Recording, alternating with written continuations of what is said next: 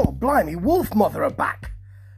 And they've got an album out which says exactly what it is. Rock Out, it's called. It's got one of those sort of neon 1980s triangle things. You know, they're very popular at the moment. The 80s are popular. And I suppose what they're doing is what Weezer said they were going to do with their big Rock Out album, which ended up kind of pop punk and wasn't a rock out at all. This, though, you know can be. Because Wolfmother can take it further. They can do a bit of prog with it, and they have. Or they can just really ramp it up. This is slightly different. It's very spare and sparse.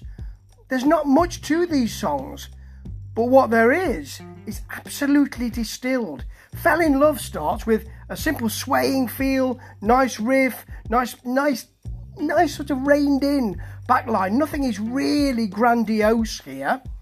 Following with the title track, Rock Out, big glammy Kiss, stomping around on stacked heels, spiky hair metal solo, done.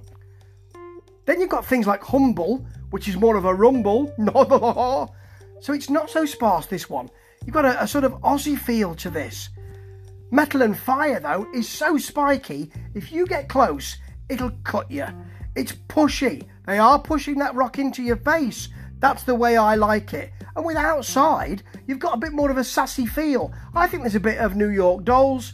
There's also a bit of Oasis attitude as well. Now, Oasis and the New York Dolls and Slade, all in one big melting pot. It's lovely to hear, really. And you know they're going to be pushing for new wave of British heavy metal. At some point, they do on Mantle. It's got such a tightness.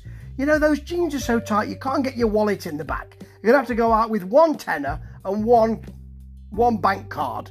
But they never forget, pretty much like the best new wave of British heavy metal bands, Nawabum bands, that melody exists as well. Beautiful. All the way through, this is an album that you think, that felt like a snack. I need to go back and have another one. Same album again. I'll go back and play it again, because I know it won't touch the sides, but it'll stay in my brain.